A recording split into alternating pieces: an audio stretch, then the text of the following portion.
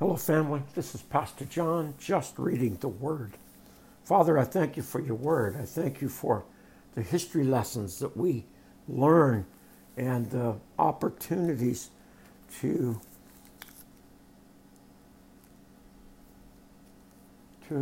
take in these examples of disobedience and to recognize the glory of your grace. We are so fortunate to know you, and we are loved by you. Amen. Judges chapter 1. After the death of Joshua, the Israelites asked the Lord, which tribe should go first to attack the Canaanites? The Lord answered, Judah, for I have given them victory over the land. The men of Judah said to their relatives from the tribe of Simeon, join with us to fight against the Canaanites living in the territory allotted to us. Then we will help you conquer your territory. So the men of Simeon went with Judah. When the men of Judah attacked, the Lord gave them victory over the Canaanites and the Perizzites, and they killed 10,000 enemy warriors at the town of Bezek. While at Bezek, they encountered King Adoni-Bezek and fought against him, and the Canaanites and the Perizzites were defeated. Adoni-Bezek escaped, but the Israelites soon captured him and cut off his thumbs and big toes.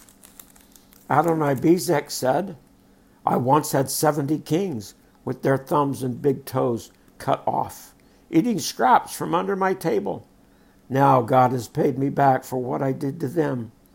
And they took him to Jerusalem, and he died there. The men of Judah attacked Jerusalem and captured it, killing all its people and setting the city on fire. Then they went down to fight the Canaanites living in the hill country, the Negev, and the western foothills. Judah marched against the Canaanites in Hebron, formerly called Kiriath Arba, defeating the forces of Shishai, Ammon, and Talmah. From there, they went to fight against the people living in the town of Debir, formerly called Kiriath Sepher. Caleb said, I will give my daughter Achsah in marriage to the one who attacks and captures Kiriath Sepher. Onethiel, son of Caleb's younger brother, Kenaz, was the one who conquered it. So Achsah became Onethiel's wife. When Achsah married Onethiel, she urged him to ask her father for a field. As she got down off the donkey, Caleb asked her, what's the matter? She said, let me have another gift. You have already given me the land of the Negev. Now please give me a spring of water.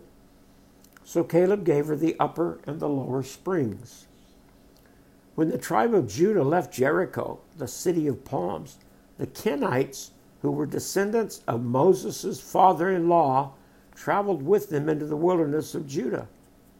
They settled among the people there near the town of Arad in the Negev. When Judah joined with Simeon to fight against the Canaanites living in Zephrath, and they completely destroyed the town, so the town was named Hormah. In addition, Israel captured the towns of Gaza, Askelon, and Ekron, along with their surrounding territories. The Lord was with the people of Judah. They took possession of the hill country, but they failed to drive out the people living in the plains, who had iron chariots. The town of Hebron was given to Caleb, as Moses had promised, and Caleb drove out the people living there, who were the descendants of the sons of Anak. The tribe of Benjamin, however, failed to drive out the Jebusites, who were living in Jerusalem. So to this day, the Jebusites live in Jerusalem among the people of Benjamin. The descendants of Joseph attacked the town of Bethel, and the Lord was with them. They sent men to scout out Bethel, formerly known as Luz, they confronted a man coming out of the town and said to him, "Show us a way into the town, and we will have mercy on you." So he showed them a way, and they killed everyone in the town except that man and his family. Later, the man moved to the land of the Hittites, where he built a town. He named it Luz, which is the name of that town to this day.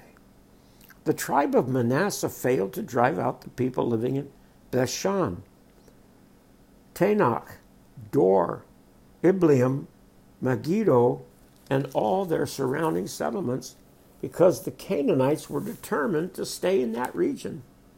When the Israelites grew stronger, they forced the Canaanites to work as slaves, but they never did drive them completely out of the land. The tribe of Ephraim failed to drive out the Canaanites living in Gezer, so the Canaanites continued living among them. The tribe of Zebulun failed to drive out the residents of Kitron and Nahalah, so the Canaanites continued living among them. But the Canaanites were forced to work as slaves for the people of Zebulun. The tribe of Asher failed to drive out the residents of Acco, Sidon, Alab, Arzin, Helbah, Aphek, and Rehob. Instead, the people of Asher moved in among the Canaanites who controlled the land, for they failed to drive them out. Likewise, the tribe of Naphtali failed to drive out the residents of Beth Shemesh and Beth Aneth. Instead, they moved in among the Canaanites who controlled the land. Nevertheless, the people of Beth Shemesh and Beth Anath were forced to work as slaves for the people of Naphtali. As for the tribe of Dan, the Amorites forced them back into the hill country and would not let them come down into the plains. The Amorites were determined to stay in Mount Heres, Ajalon, and Sha'albim. But when the descendants of Joseph became stronger, they forced the Amorites to work as slaves. The boundary of the Amorites ran from Scorpion Pass to Selah and continued upward from there. Wow. The Lord gives us opportunity against our enemies, but we need to take responsibility and drive our enemies out.